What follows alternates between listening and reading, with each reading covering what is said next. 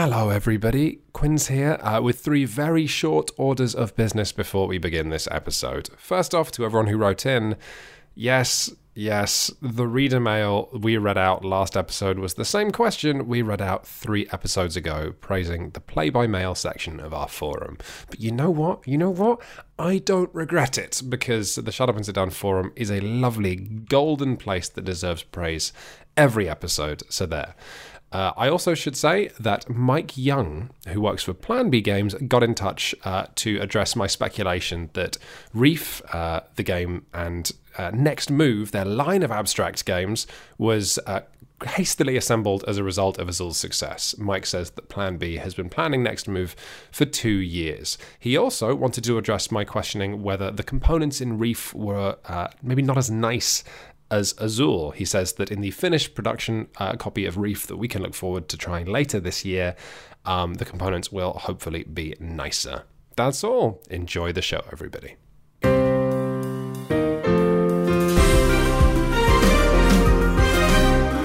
Hello and welcome to the very 74th episode of the Shut Up and Sit Down podcast, the podcast exclusively about eggs and those who eat them.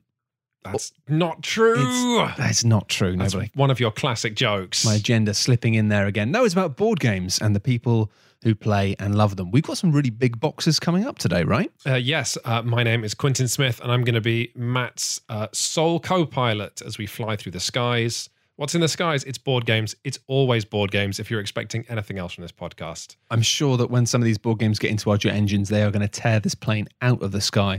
Talking of Sky, we've got Isle of Skye.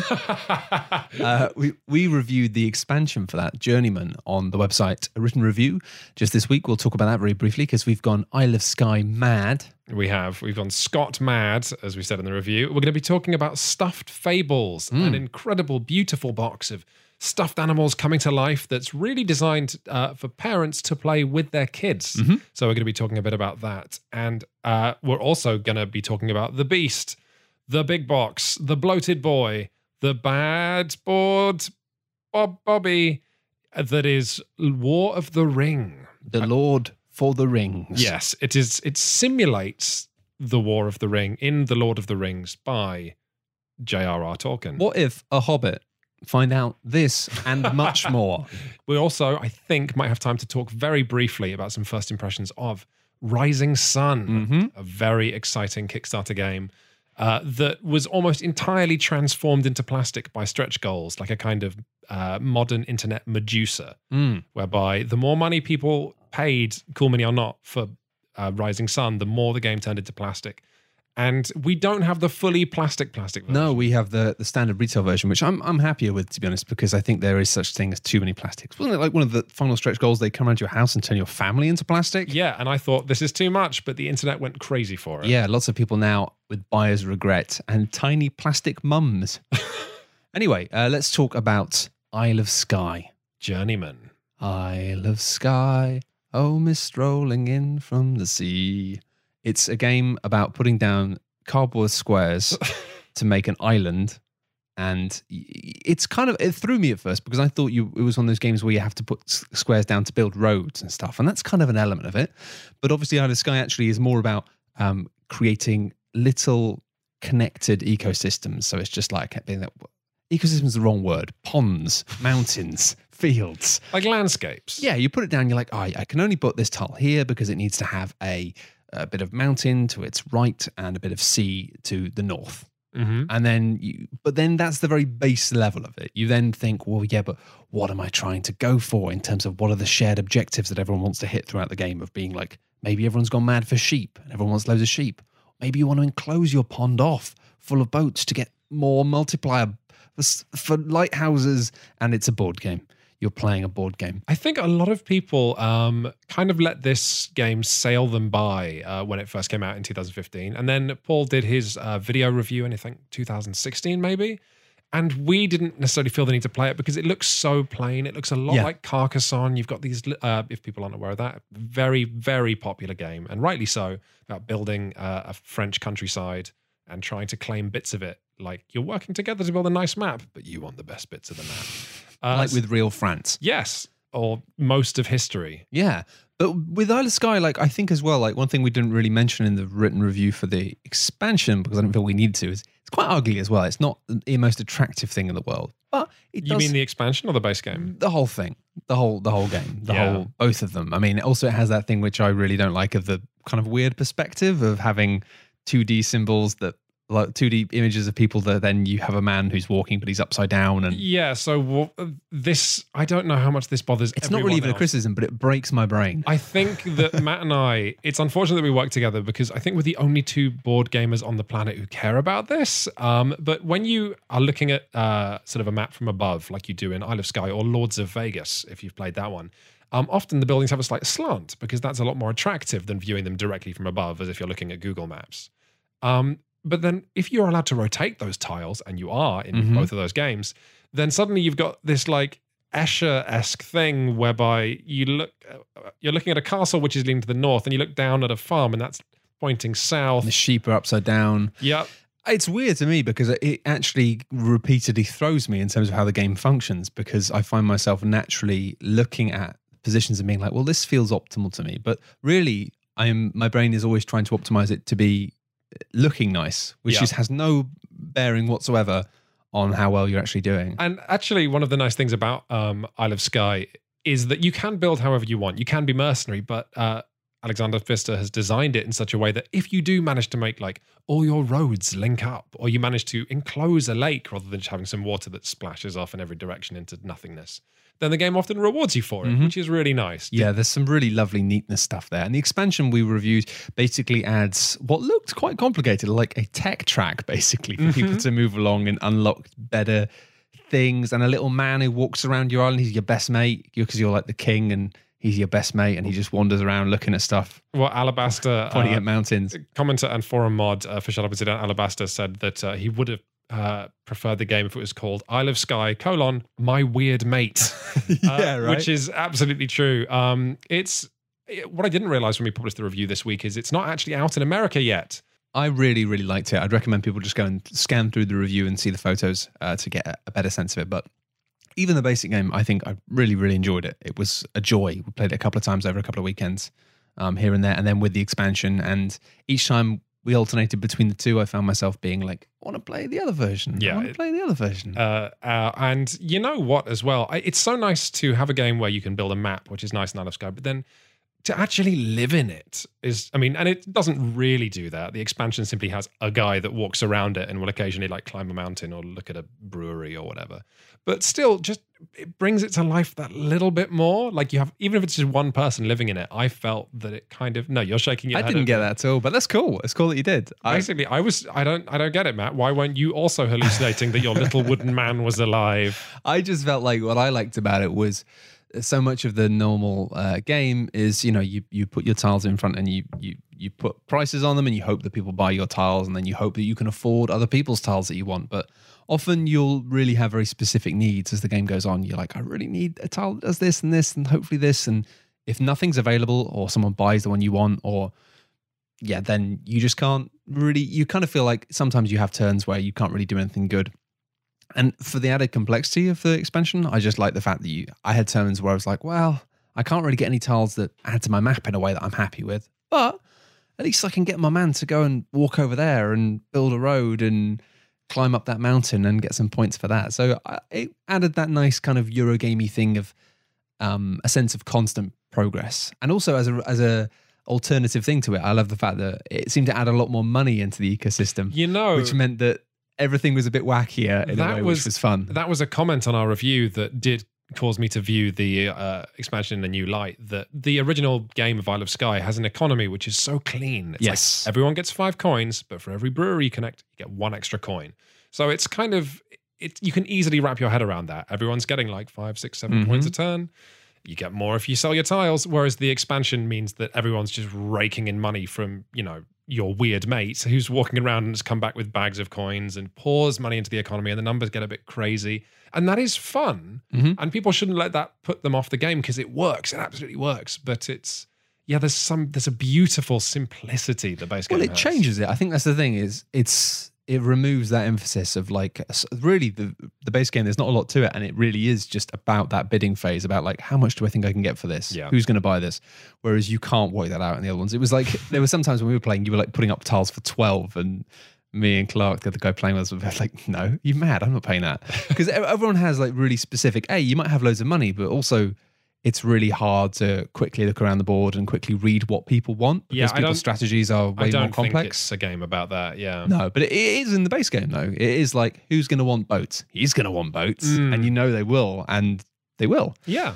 But I liked it. I like them both. I think they're actually surprisingly different. It's quite nice to have an expansion which doesn't just add more, but actually gives you just quite a different game. You know, we always think of expansions as ways in which you can look at a game with new eyes. It's like, oh, I'm bored of this game, but now with the expansion, I'm not.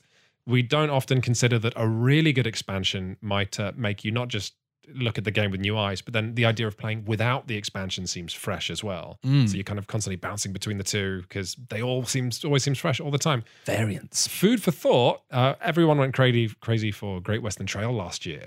But Isle of Skye from the same designer, Alexander Pfister, just because it's so quick and easy, I think I might end up playing it more. Yeah. Just because it's so easy to get to the table. And I also really like it. So even though it's easy to say, oh, Great Western Trail is Pfister's greatest work, what does it say that I'm playing Isle of Skye more? You know? There's a lot to be said for just boxes which you can get out to the table and it's not a massive faff. I'm exhausted this week because I had a very late night playing Innis. Oh, Innis was it? And it was great. It was good. But again, one of these games where I'm like, it has some complexity to it, but I feel confident enough that you can just get it out with some people and people will understand it and get into it. Usually the first round's a little slow because you're like, look, all of these cards, you're going to know them in about 5 minutes. Yeah. But the first round is tricky. But anyway, it ended up being a bit nightmarish. It was a session that went on till about 1 a.m. because I was playing with a good friend of mine and his twin brother. You may remember for a very long time ago, his twin brother sent a photo of the Dead of Winter being played on a train with a blizzard outside of it. Oh my goodness! Which we posted on our Facebook page. The crazy person who played Dead of Winter on a tiny train table in a blizzard. But yeah, that was him. But yeah, I played with both of them, and it was kind of painful because Tell me more. Well, it was a dual thing of the fact that of having them both playing a bit erratically, but also the fact that they thought, oh, Matt's good at board games, which basically meant that they just didn't let me do anything. I was getting Geist, which is the card people play to cancel a move. Yeah. For like no reason all the time. Like I wasn't even involving them. I was just like, I'll do this, guys. I'm like, why? Yeah, I've heard other people complain that they didn't like Innish because it's a game where you have to eventually let someone win. Like if your board state's bad enough and theirs good enough and you can't see a way that you personally can win, you have to kind of give up and be like, because this game has to end at some point. We all have, dinners and lives. And if you're not going to win, then you might as well let someone else win because it's the same outcome. For me, then it becomes about choosing who's going to win. Right. And you said and this I like that. Back on the podcast where we talked about Innish forever ago, that it's kind of nice to be able to choose your leader. Yeah. We could talk about how like good king making versus bad king making. Yeah. That's a whole topic. Well, in the end, I got so fed up because my friend Laurie just kept lying to me and basically said like, I haven't got any attack cards. And I was like, because of the weird cyclical nature of the combat and who gets to be the one who's defended in the citadel each turn, I was like, I can't attack. You have to attack. He's like, I don't have any attack cards. But if you play an attack card, then I'll pick it up using my card and I'll use it. And then I just like did it. And I'm like, are you going to pick it up? And he's like, oh, I don't know. I'm like, right. So I actually just specifically like went out of the way. I did something then which made it impossible for to stop his brother from winning, which I kind of enjoy. It's like, for me, that's as enjoyable as winning, of being like, no, I'm done with you. You've been too cheeky too many times.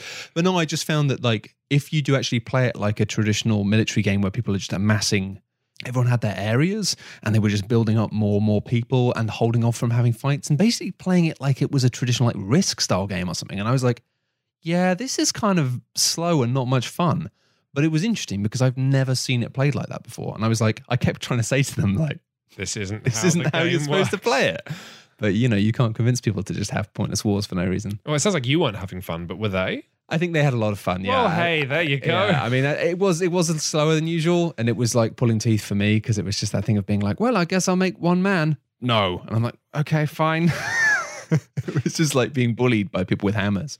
Well, speaking about bullying creatures with hammers, should we talk about Stuffed Fables? Yeah, that's what an odd game. So this is in the same line as Mice and Mystics, if people have ever heard of that. It's from Plaid Hat, and it is a game that is clearly aimed at kids in some way, even more so than in Mice and Mystics, because it's a game of stuffed animals who are trying to protect a girl from all kinds of crazy nightmare monsters. Yeah, but it's all tied into real life stuff. So it's this girl growing up, and I think it starts off with her. Isn't it her first night in the big bed? So she's just left the cot, so it's her first night in a grown-up bed. Yeah, and then as it goes on, I think it covers things like wetting the bed and stuff. It does, yeah. And the first sort of campaign is, I think, her favorite blanket or something gets dragged under the bed and swallowed up, and you have to chase it, and then where do you end up? I'm certainly not going to spoil that. No. But it has kind of Inception-y elements as well of like, if basically you lose when she wakes up, and if she's restless, it's like it's like the idea every time she's restlessly sleeping, the world shakes and things happen. Yeah, that was a wonderful element. There's some absolutely wonderful theming in here. I remember we talked about this at our podcast at Shucks last year at our convention, and I was a bit concerned about the kind of crossover between like, this is a game aimed at young children, possibly young girls, and it's got like rusty knives and hammers and scissors, and I was a bit like, but a lot of parents who were there and since commented and being like, oh, it's fine. Which is like, okay, I'm probably just being overly sensitive. So let's talk about the good stuff first. Oh my goodness, it's beautiful. Like the models are beautiful as well. I love that there's a lot of use of like simplicity on these models. Like a lot of the time when you look at plastic models for games, they're often incredibly detail heavy, and it's following the same tradition that video games always have. That better graphics means you can see more tiny things, where actually these are smooth and simple, and because of that, they pop and they're wonderful. And that's a trend I would really, really like to see continued. Not just being like hyper detailed models, but just great, simple sculptural design. Yeah, I totally agree. It also has a sort of board where as you advance through the story, it's got that thing we've seen in other board games like I think Near and Far, whereby the board is a book, a big ring binder. And so you just turn a page, and then the right side of the page, the right side of the sort of book, the right page is the rules, and the left page is the map.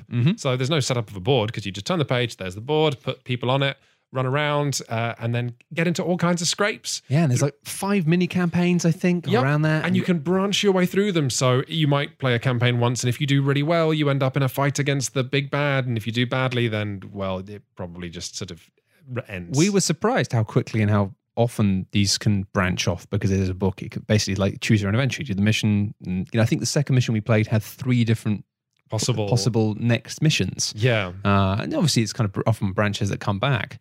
There's characters you unlock that you can play with as you go. A lot of it was really good. And actually, to be honest, when we started playing it, we were both incredibly excited by it. We thought this is just brilliant. Yeah. However, there were a few things that we started to kind of have personal issues with. But actually, as you say, it's more of a case of like, this is what it is. If people like think that's great for their kids, like it may be awesome. Yeah. So the problem we encountered, and interestingly, I was able to talk about this with one of our freelancers, Matt Thrower, who was talking about playing it with his kids. And he said that he did have the same problem we did, which is occasionally you turn a page in the campaign and you're having fun and you're leveling up and you've got, items and you're going to save the girl. And then you're faced with about 600 words of rules and that are really hard to pass. Yeah. Like, we play literally hundreds of board games each year, reading hundreds of manuals. So when we're faced with a block of text and we're like, wait, I don't understand this. Yep.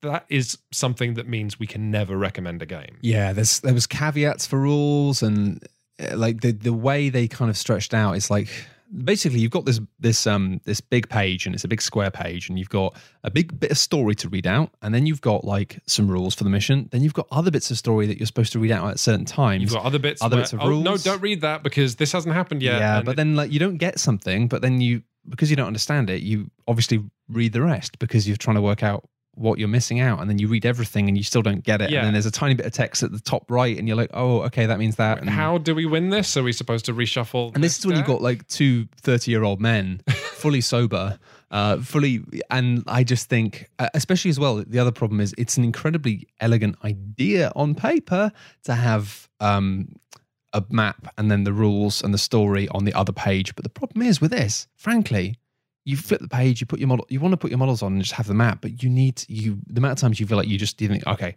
the only way this is going to get solved is for me to just pick up this book and read it. Yeah. Because it's small text as well.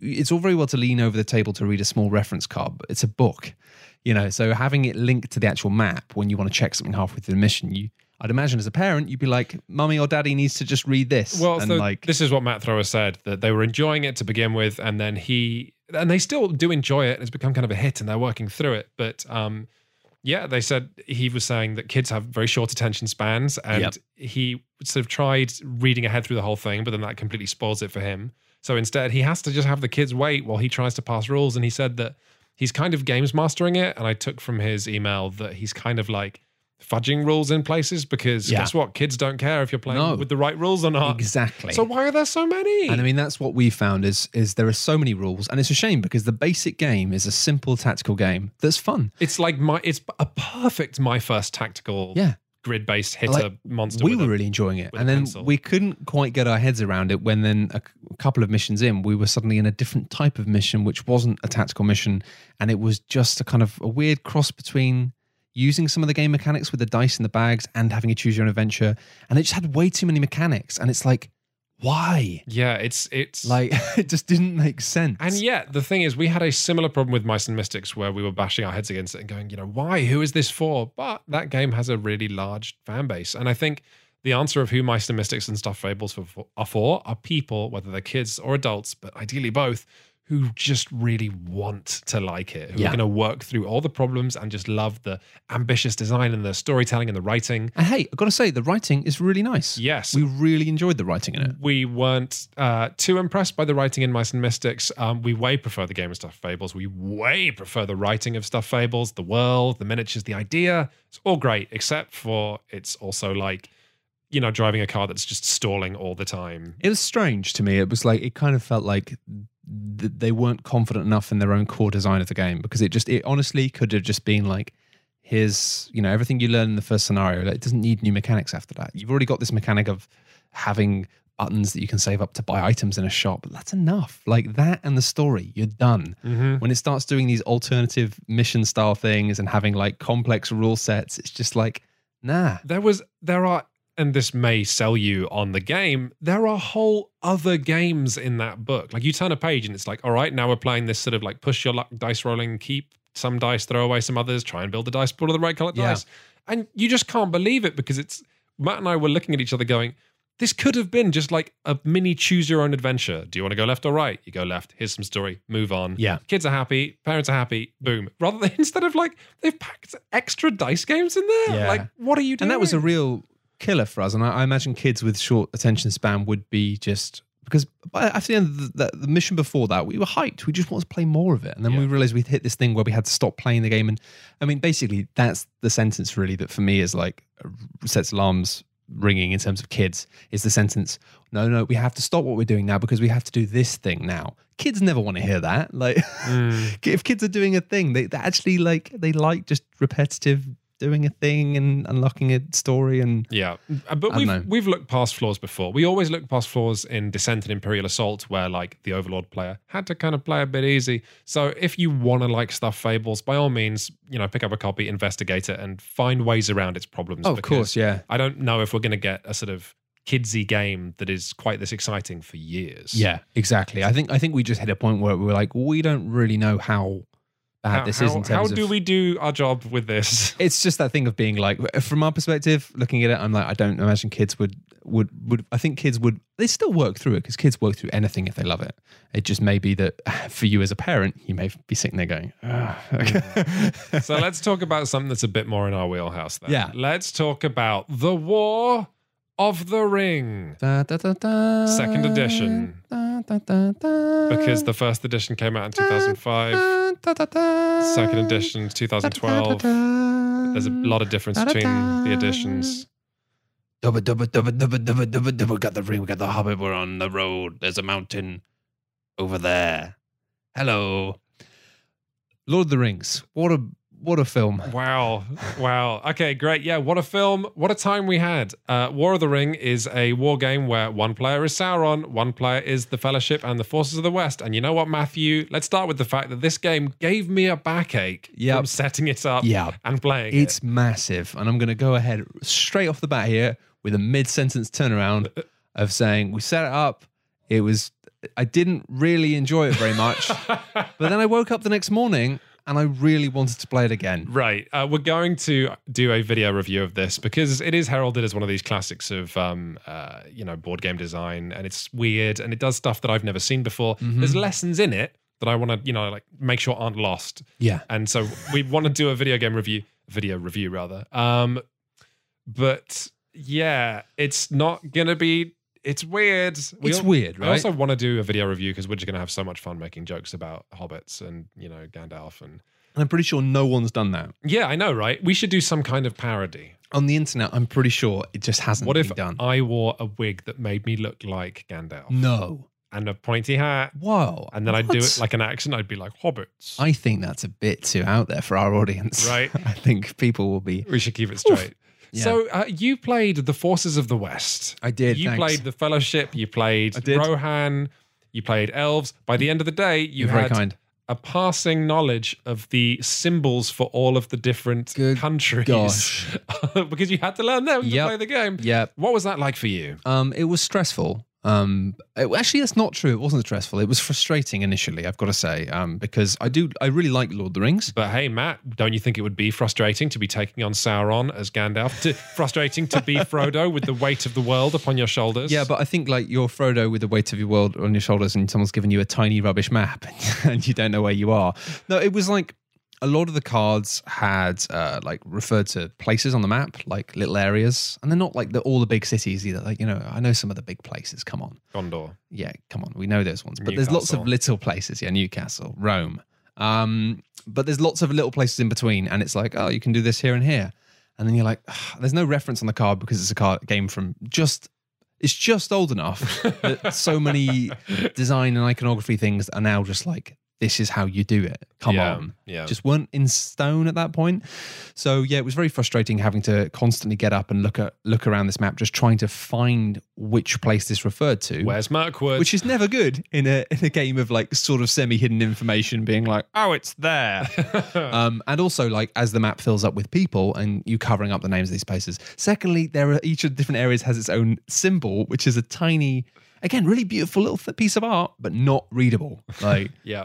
the horse looked like an axe. So in our movie, and we did basically, because we finished the game, it took like, it's not like 4 or 5 or 6 hours, but we finished it. And in our movie, Aragorn showed up in Rohan and then said, I try to get to Gondor. And then someone went, I'm sorry, Aragorn, there's a mountain range in the way. And Can't he you went, see the black line on the map? oh no, I didn't know there was a mountain here. And then Saruman killed him. Yeah, I in mean- what was actually the coolest fight of the whole For game. you, maybe. It For was me, so it good. sucked. It really sucked. But I had to elect to sacrifice all of my Uruk-hai. I don't care. It sucked because literally, just because I had slightly too many miniatures on the board, they were covering up the black line, which represented the mountain, which meant I had made a very specific move, which then meant that rather than him being like, well, he can stay there and then he's going to run over there to go home Yeah. and become Aragorn, because he was still just Strider at this point.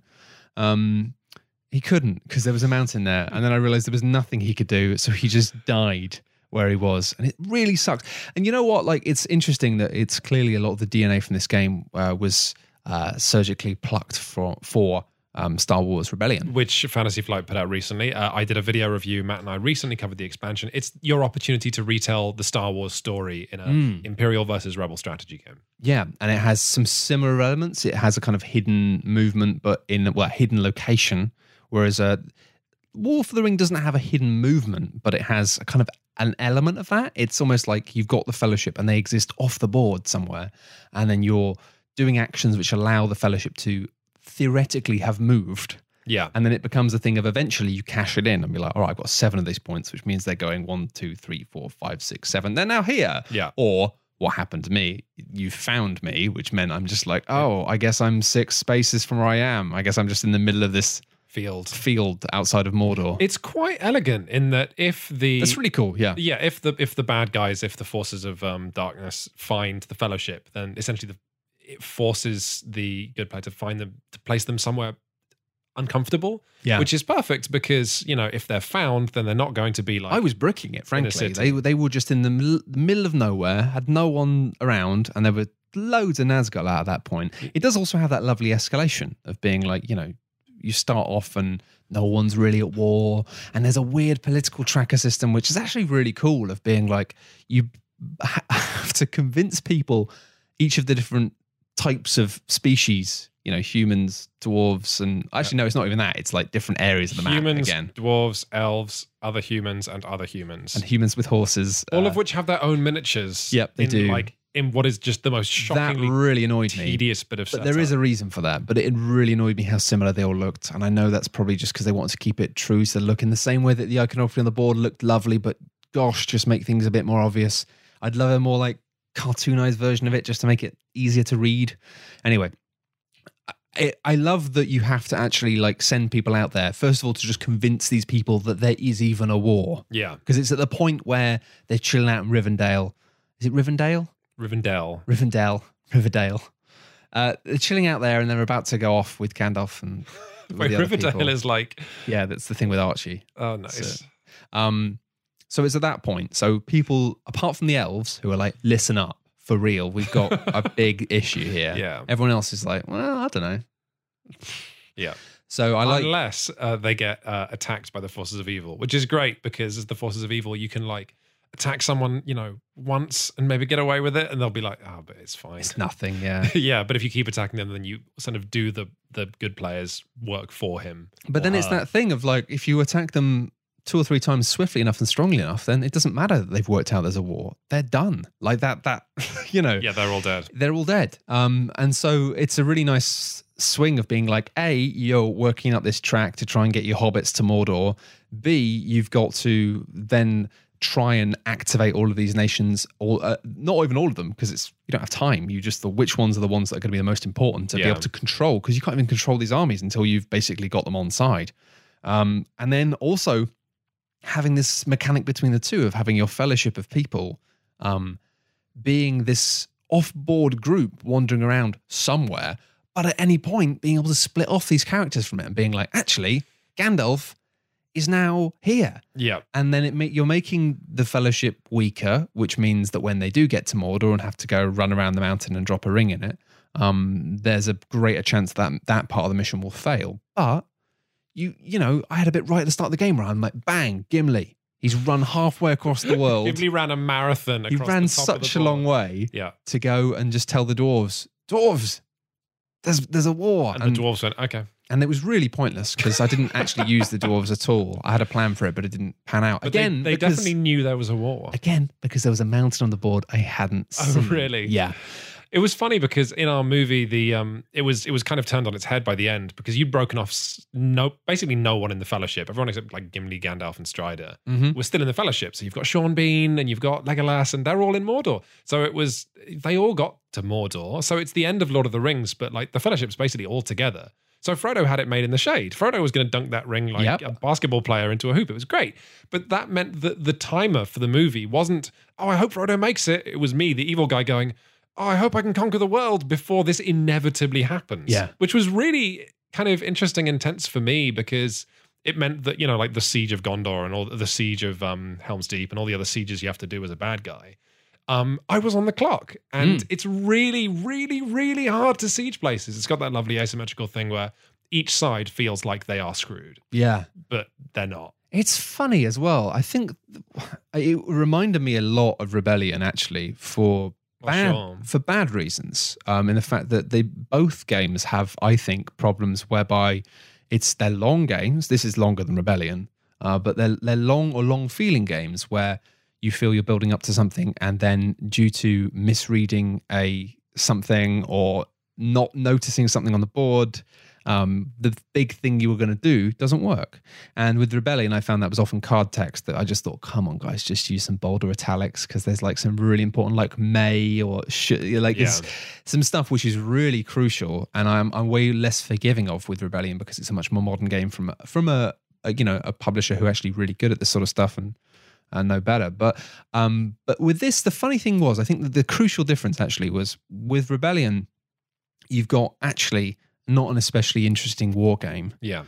And also not an especially interesting reading on the possibilities within that universe. Right. So this is exactly what I was going to say. And the opposite is true for this, I think. Yeah. So it's quite a good war game. It's pretty interesting in terms of where you put units. And the thing that makes it really interesting is moving units it's slow in Rebellion. It's slower in this. Yeah. If you march like, your big legion of orcs, which is like all your orc miniatures, up the side of the sea or whatever, that is, I didn't even realize when I started marching those orcs. It's like, oh, they'll cross the world. But then like 2 turns in, they still haven't reached their destination. And if they get like obliterated or something, it's like everything takes so long. Yeah. Which means every move is kind of interesting because you really commit. If you siege a place and don't get it, how many attacks have you wasted? How many miniatures have you wasted? Like it hurts, and it's kind of like death by 1,000 cuts in a nice way. Losing a miniature, like your plans fade away. And it took me a while to clock that. At first, I just sort of felt it was slow, but I realized actually, and again, it's really weird because so much of this I didn't entirely clock until the end of the game.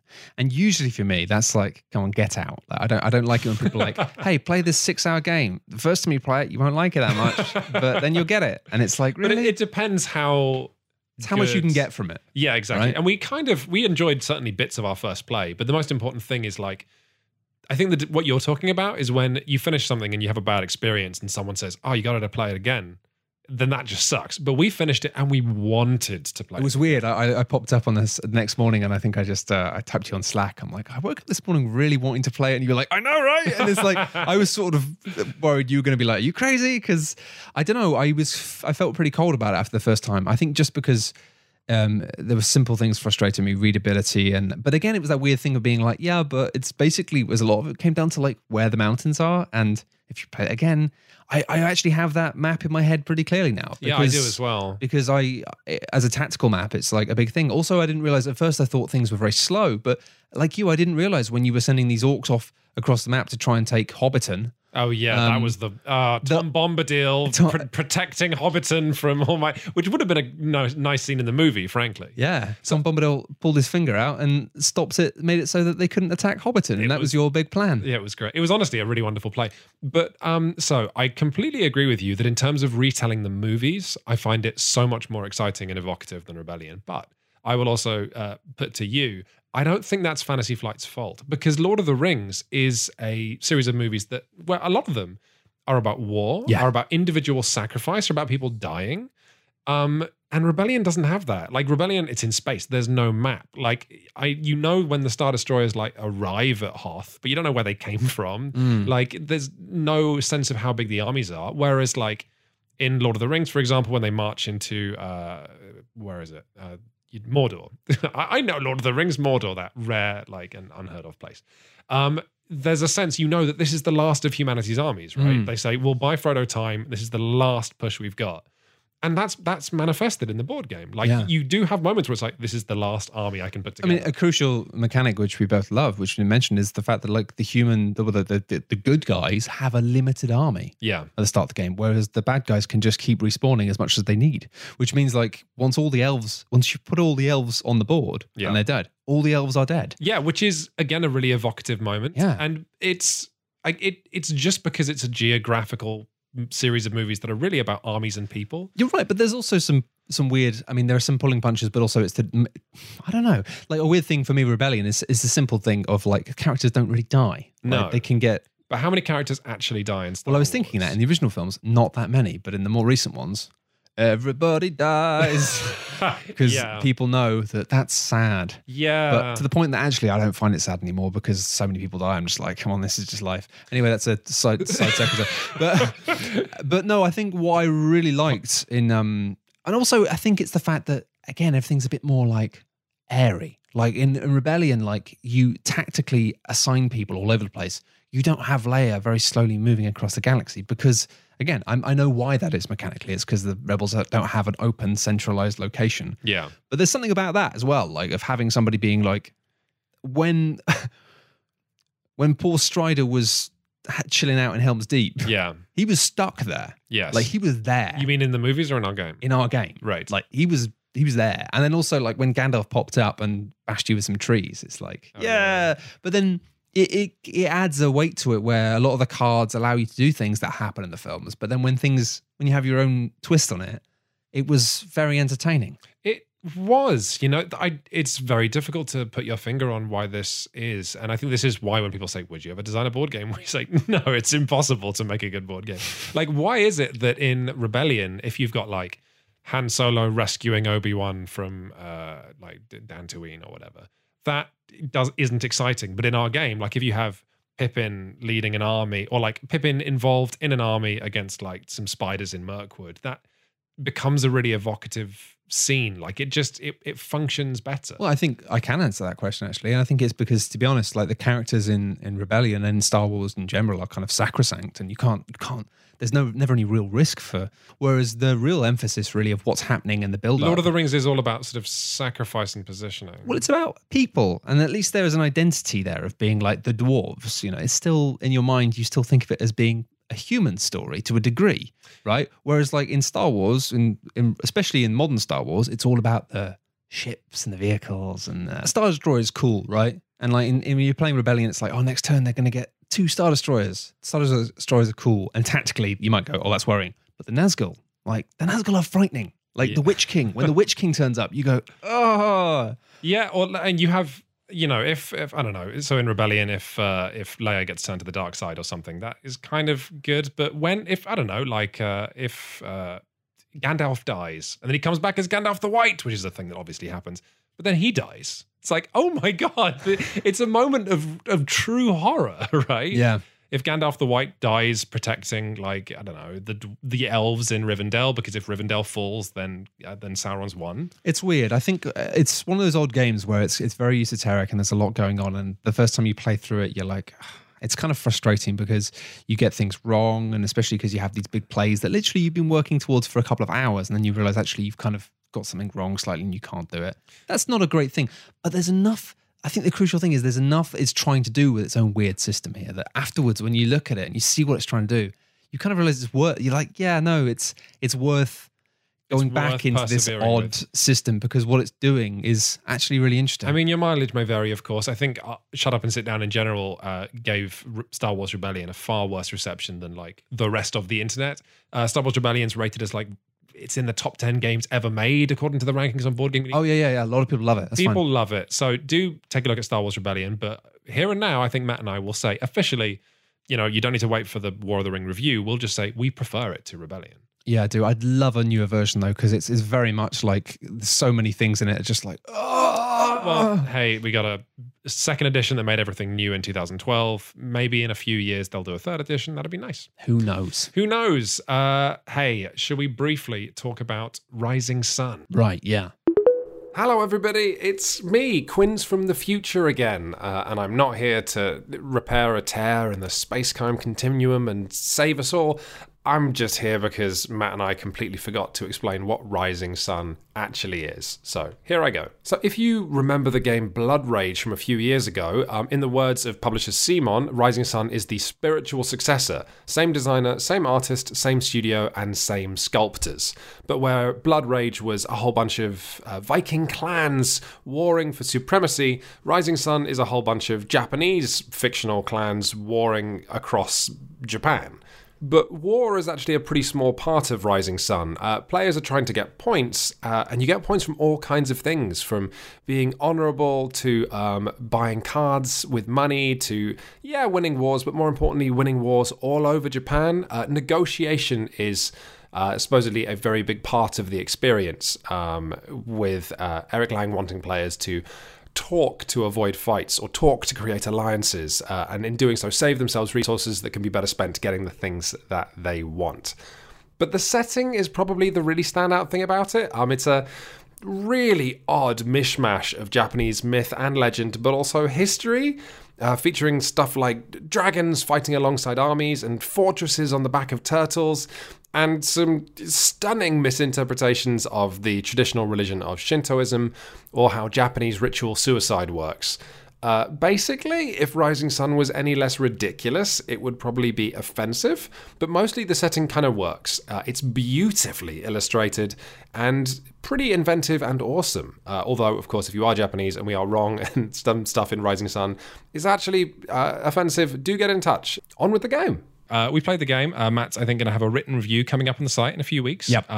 So we've only played it once. So this is just first impressions. Yeah, I need to dive back in then with a bunch of other people.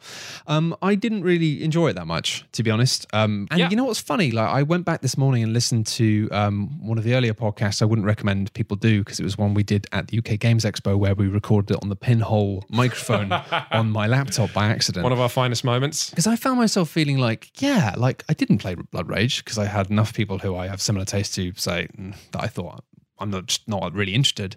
And reading reviews about it, I was like, this doesn't sound like it's for me. However, like, we also played Godfather. Eric Lang's The Godfather board game. Yeah, we played that, and I found myself going back and listening to what I thought about that, because to be honest, I didn't enjoy that when we played it, and I just pretty much, my brain had put it into like a space of being like, I don't really think about that anymore. Right. But it was interesting because even though it's mechanically very different, I think a lot of my frustrations were born from similar places. And I'm increasingly just wondering if it's just like, the more I think about Rising Sun, I feel like for me, it's like, it's a gamer's game, but in what is for me, the worst possible reading of that sentence. Okay. In the fact that so much of the game, it ostensibly looks like a game about war and negotiation, and it has some lovely systems. It has honor as being a system for breaking any tie. Who's more honorable, then you win. That's really lovely. I like that a lot. It has a lot of wonderful, colorful stuff. It has, different factions that have different abilities. And when I read the manual and explained the game, I was excited to play it. I was as well. This sounds awesome. It has a nice mechanic whereby two players can choose to ally at the start of any round, and then they both get benefits. The alliance is broken if one of you does the powerful betrayal ability, which also lowers your honor. But there is a lot to be said for being either at the top or the bottom of the honor track. So there's a fun decision that players are constantly making of, it would be good to be dishonorable now, but I'm at the top and I don't really... Or you just go all in. Yeah. And go, I'm going to be the seediest bastard in Japan. And then you have this element of being like, well, having to build up a bit of money and get access to Ronin, who are your kind of like mercenaries that you hire and bring in, and then having a war round effectively at the end of each kind of round. So you only actually really have 3 battles in the game, or 3 sequences of battles where things all over the world pop up, and some areas will be involved and some areas won't, and that's out of your control.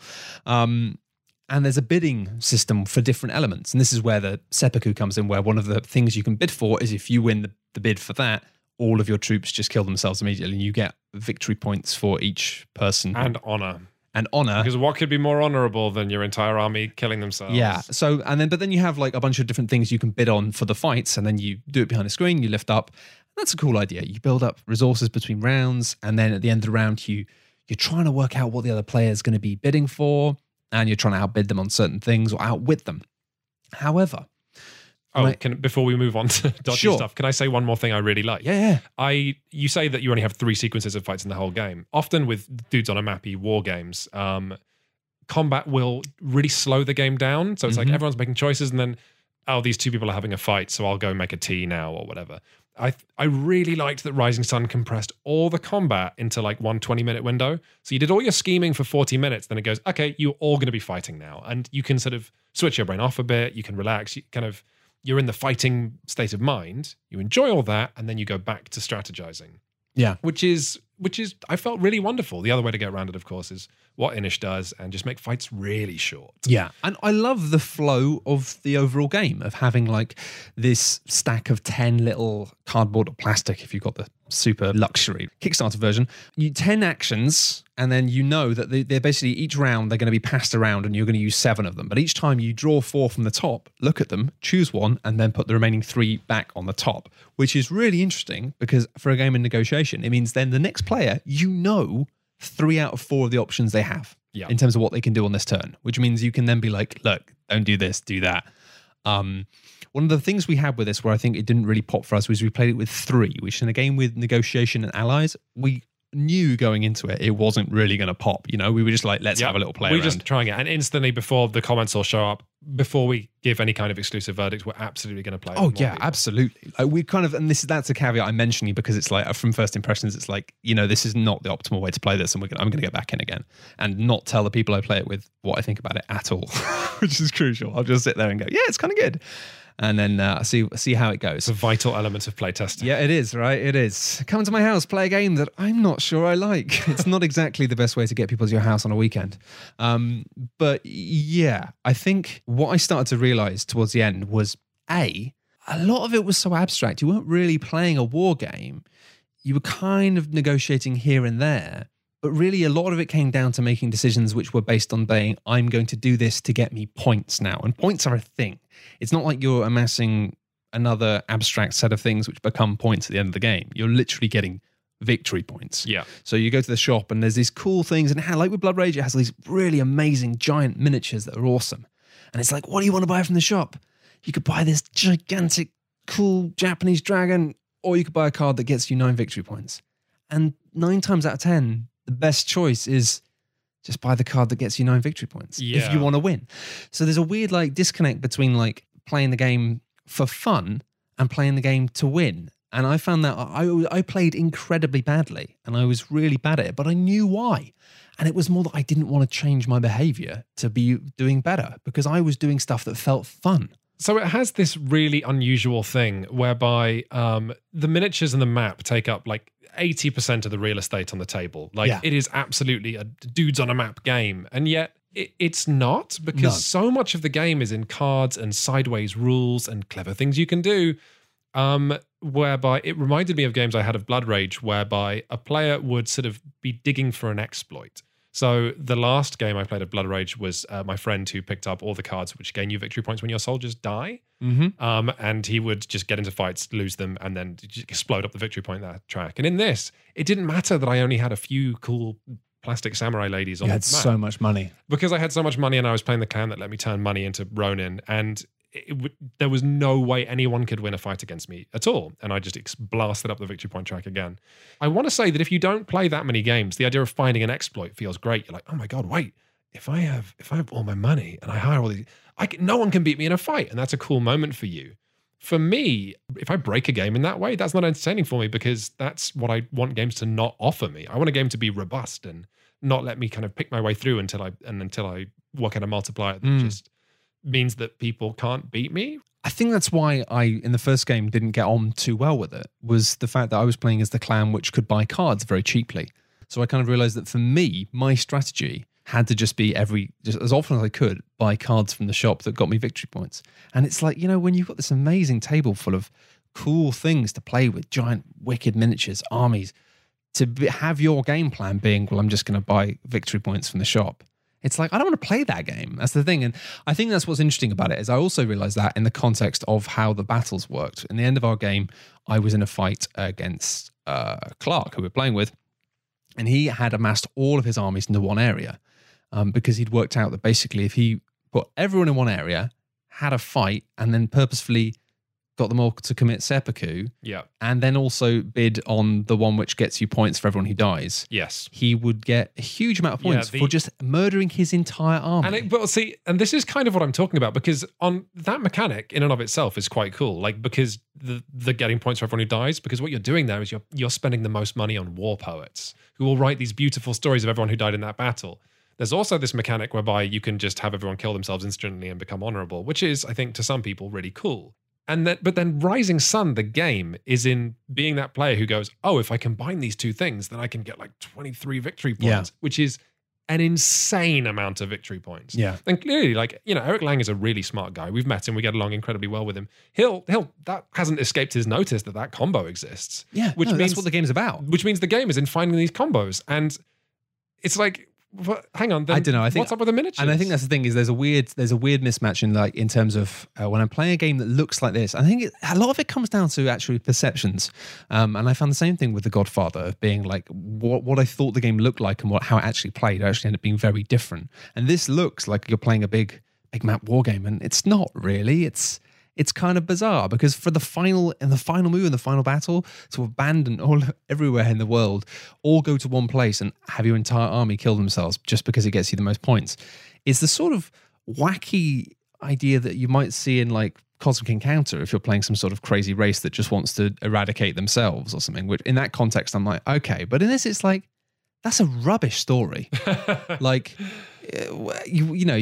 it's rubbish. It's And I think that's the problem is I like to play games because I like to have stories. When we played The Godfather, the story was everyone just tried to do something and then everyone got car bombed constantly. And it was just kind of frustrating because everyone's like, oh, everyone's dead again. Okay, fine.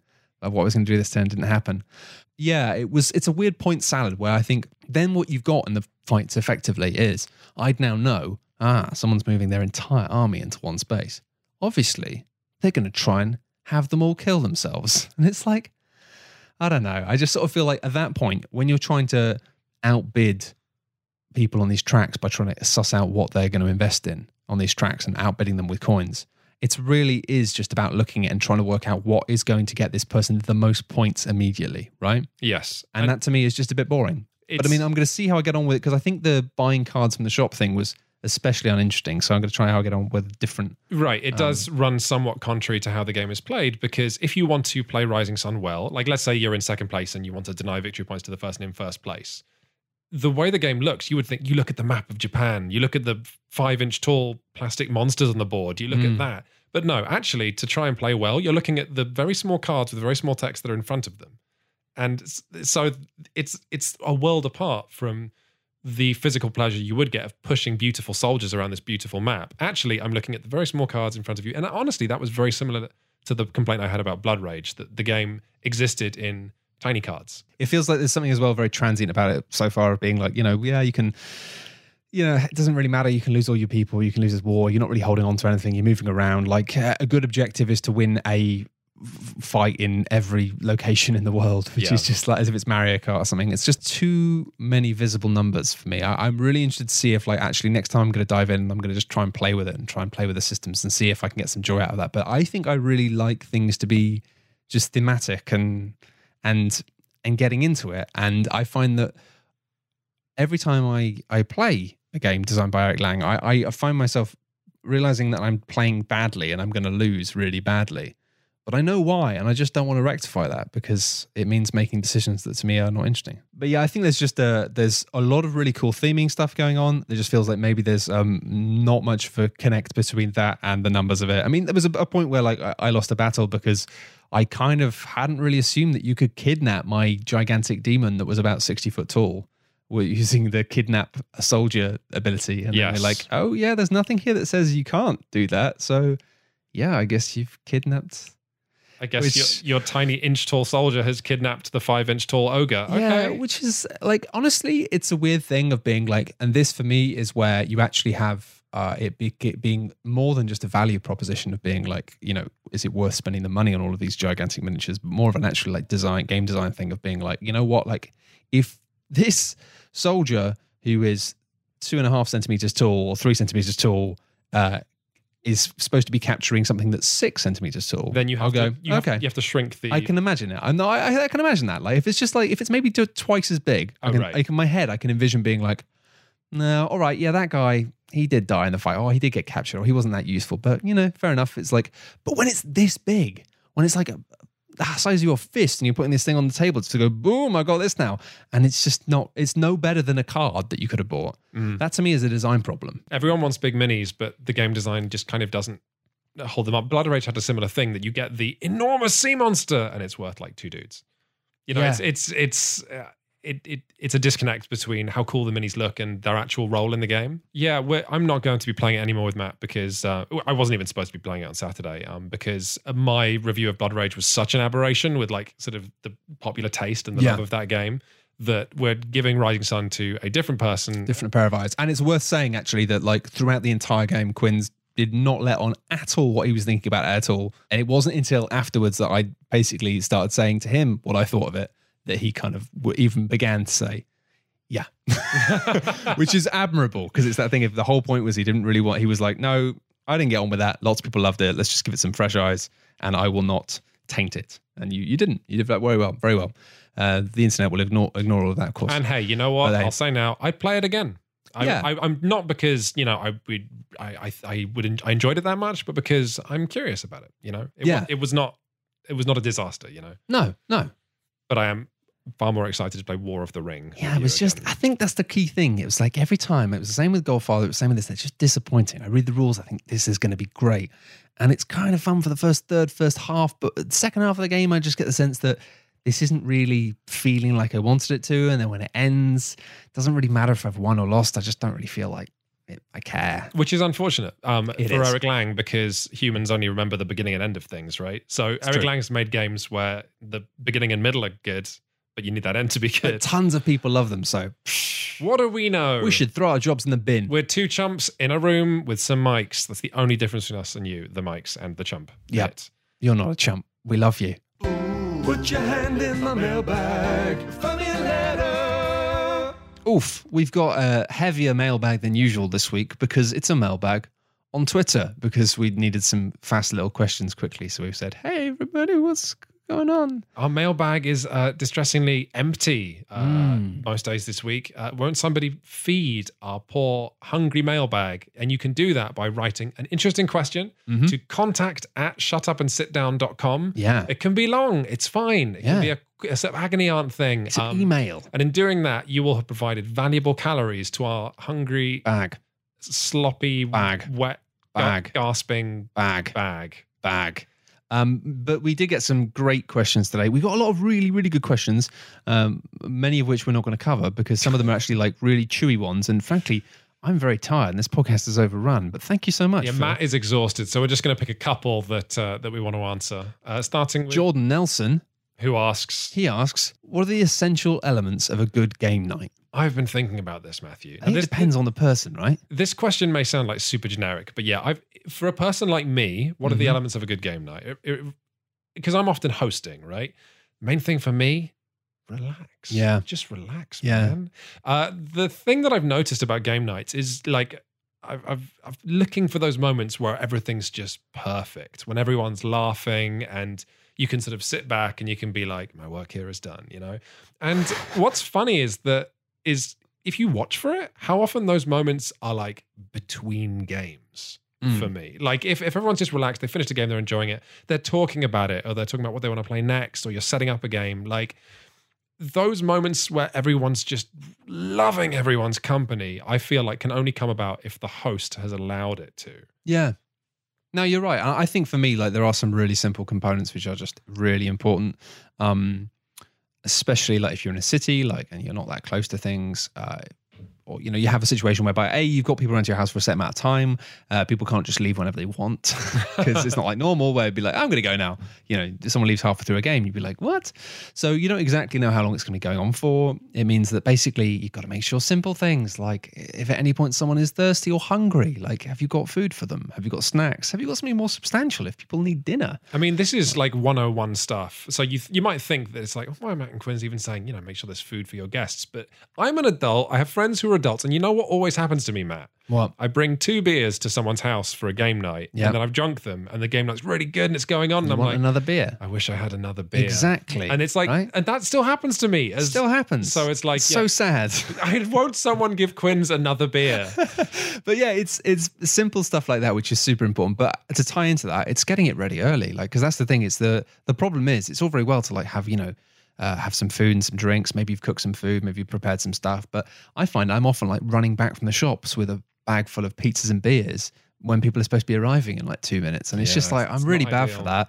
Just get the stuff in early, have options, have non-alcoholic drinks. Don't give people a beer until at least after you've explained the game. But arguably not until the end of the first round. I often give people, depending on your friends or like, because my friends are really good at learning games, so they're allowed beers, but I don't give myself a beer until after I've taught the complicated game. That makes sense. But as far as relaxing goes, like I know how important it is for me to relax because then your guests can relax, then everyone can enjoy themselves. But I know that I can't relax if I'm teaching a complicated game and I'm not really sure about the manual. Like if I'm like, oh, I'm really excited to play this, so we're going to play it, but I'm not that sure on the rules. It's like, I think that's what I want. Yeah. But actually, that means I'm going to be tense. I'm going to be nervous. That's going to change the atmosphere of the room. Yep. It's probably better to take that game you really want to play and say, no, we're going to play this when I know the rules back to front. Right. Instead, we're going to play the game that I can teach every time. That's why often it'll just be like, what are we going to play? Well, I really want to check this out again. No, we're just going to play something simple and easy that these guys kind of half know. Done. Also, I think a simple thing which is controversial in the realm of board games is just make some nice food, but make it kind of picking food. Don't try and choose a meal time. Just be like, have some food on the side, especially for an afternoon thing. Oh, And let people just, it's food here. Help yourself have food when you want. And this is the crucial point. Just let people sit down with a plate while they're playing the game and eat food.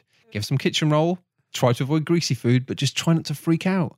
you know about what's people getting crisps on your game. What's more important, a relaxed atmosphere that allows you to enjoy the game, or a pristine game? Because it's difficult. You've got this opportunity to be overbearing as a host, being like, because it's one very well to have people being like, you don't want people being hungry, but you also don't want to be the host being like, can I interest you in some more lasagna? Once every 5 minutes. We did get an email about this, and it's heartbreaking. I don't know the person's name, but they were saying that they come up with the best food for board gaming, which is a plate of individual pies. Because there's like short crust, so there's no grease. And then you can make it beforehand. It can come out the fridge. It's cold. You can warm it up, whatever. They can be small enough that people can eat them at the table without a plate. Yep. And if you make the consistency right, they're not going to drip anywhere. And yet also very substantial. Yeah. Very tasty. Now, that is a pretty good shout. I think it's just a case of having stuff there, letting people take it when they want, because you are the host, but also you're the kind of game master. You're the person who has all the rules. And that's actually quite difficult to do both of those and things. it's A, difficult and stressful, and B, it can cause a dynamic where people have come around to your house and suddenly it's like, it's your house, it's your game, you know the rules, you're in charge of when people eat and feed. It can actually, if you're not careful, create a weird dynamic where it's not terrible, but you're not having as much fun as you could be. Yeah. I mean, I've had all kinds of game nights where I don't enjoy myself. My guests do, I think, but I don't, and that's probably better than them not and me enjoying myself. But it's tricky. Sugar's good as well. As the night goes on, bit of chocolate or something. But again, not like booze. Don't go too hard too early. Sometimes people crack open a bag of Haribo, like when you're learning the game. People get way too overexcited, and then as soon as you get into the analysis paralysis of the second or third chunk of the game, everyone's like asleep because they've crashed out. So just do those 900 things. And it's easy. And it's easy. It's easy. And finally, we're going to answer Grant Rodiak's question, because I've got thoughts on this. Grant Rodiak writes in, Grant Rodiak, of course, designer of board games such as Cry Havoc and Hocus and some other stuff. He's coming to Shucks this year. It's very exciting. But he writes, steampunk is pretty terrible. Yeah? Yeah. Yeah. Well, so here's my thing. Steampunk does not have to be terrible, right? Steampunk as a genre it often is. But for examples of really good steampunk, you want stuff that gets what's sort of exciting about that era. Like if you've played the video game 80 Days, or a book that I'll recommend here and now is called Aurora Rama, which is by It's about all the best auroras. It's about a city that Europe comes together to build in the Arctic that has a big wall that keeps it warm, but ultimately it's like freezing cold and dark all the time. And it's about what people have to do to try and stay sane in that city. But it's great because Victorian times, which steampunk is set in, is actually pretty interesting, right? The Victorians were living at a wonderful intersection of we assume the rational stoic Victorians are like, well, technology, of course, and we'll turn our backs on religion. No, the Victorians were all about like technology and ghosts and like spooky stuff and stuff that couldn't be explained, and the paranormal. Rationality as a sort of popular nerdy concept came a lot later. Yeah. So Victorian times, there's no limit to how interesting they can be. And to reduce it to monocles and top hats and cogs, that is what sucks. Like truly great steampunk is just awesome. Another piece of good steampunk would be The Goblin Emperor, which I recommended in the Shelters Again we had newsletter an email from someone recently on loving that recommendation. Yeah. I need to dive in and check Goblin that out. Emperor is a nice book. I mean, it's not even that steampunk, but it kind of is, because it knows that what's interesting is not cogs and monocles and top hats. It's just kind of there's stuff beyond the fashion of it, isn't there? That's the thing. Yes. It's like it becomes an aesthetic where actually like there's more interesting things. And if the most interesting thing about your world is an aesthetic, then it's always going to be shallow. I got feelings on steampunk, Matthew. Yeah. I got feelings. Well, I think it's the same vein of feelings to like Lovecraft, really, of being like, why does it just have to be shotguns and tentacles? It can be, and I think steampunk is, like there's interesting stuff that can be done in that kind of Victorian mechanical era. And I think, we liked the Arkham Horror card game so much for a lot of Fantasy Flight's previous Lovecraft games had insanity as a mechanic whereby you just got madness tokens, and if you get enough, you go crazy, which is very flat. But when you have a deck, as the Arkham card game does, that's your character, it's very easy to have insanity be just a card that goes in your deck. Like, oh, you saw this, add this card to your deck, and you go, oh no. And occasionally you'll just remember it as that card. And actually, that game is the best of both worlds, because hey, if you want it to be tentacles and shotguns, you can have tentacles and shotguns. You can play the character that literally has a shotgun. You can have just shotguns and dynamite, fine. But you can just play someone who just walks around with a tremendous amount of books, and that's fine. It never occurred to me. Yeah, if you play it 2-player, which is we think what it's best at, 2-player, then you could have like the book character and the weird spellcaster character. Just be very good at avoiding trouble. Maybe and doing weird stuff. I'm pretty sure you could do that. You can. You could be the rogue and the have disengage from enemies. Yeah, I was very good at running away. Yeah, it's much like in real life. And we had a bunch of other questions. Somebody asked me what was the relationship status between me and my beard. I had to shave off my beard to do a bit of filming for a secret thing which is coming soon, which is the second episode of Cool Ghosts. It's just something that me and Quinn's work on, which is about video games. I had to shave my face for that, but then I shaved my face again by accident.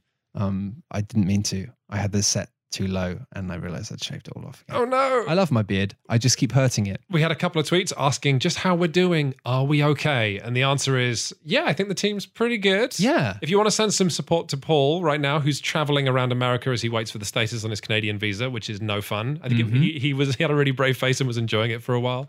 But he's not on this podcast because he's just sort of between homes, and so it doesn't have access to microphones and space and stuff. We would have loved to have him on here tonight, but he couldn't make it today. But send him some love. Yeah, Matt and I are doing pretty good though. We've got GDC coming up, and I am moving from London to Brighton at the end of this month. If you're outside the UK, that will mean nothing to you. But if you're inside the UK and you're in Brighton, hey, I'm coming to your city. Matt and I will, of course, continue to work together. London's just a train ride away. It's just Brighton. A train. We can deal with it. It'll involve us sleeping over at each other's houses. It will. It's going to be. What's going to happen on those nights? Probably pillow fights. I was going to say nothing. Why do you think there'll be pillow fights? I'm going to attack you with a pillow. Oh my goodness. Well, you can look forward to that. It's either going to be a pillow fight or a pillow assault. That's up to you. I don't know how to react to this. Let's end the podcast. Okay, that is a good reaction. If you have enjoyed this podcast, please do give us a lovely little review. Because, of course, we had some difficulty recently having to swap over from our old podcast feed to this one, which means reviews are very welcome. Yeah, we've started again afresh, a new world underground. I'm just trying to get our listener numbers back up. It's like climbing a sort of statistical mountain. Made of ice. Made of numbers and ice. Okay. But we're getting there with your help. So if you want to help today, please give us a review. And to everyone who has, thank you so much. You're great, you are. And just thanks for listening to the podcast. We like talking about stuff, and sometimes people listen to it, and that's fun. We were pretty opinionated about 2 very well received games this episode, but you know what? That's not what we like to do. No, we like to enjoy stuff. But do remember that opinions are just opinions, and if you like something that we don't like, that's awesome. You are no more wrong or right than us. Opinions, they're like air, they're everywhere. That's that quote. Right? Exactly. Good stuff. Goodbye. Bye.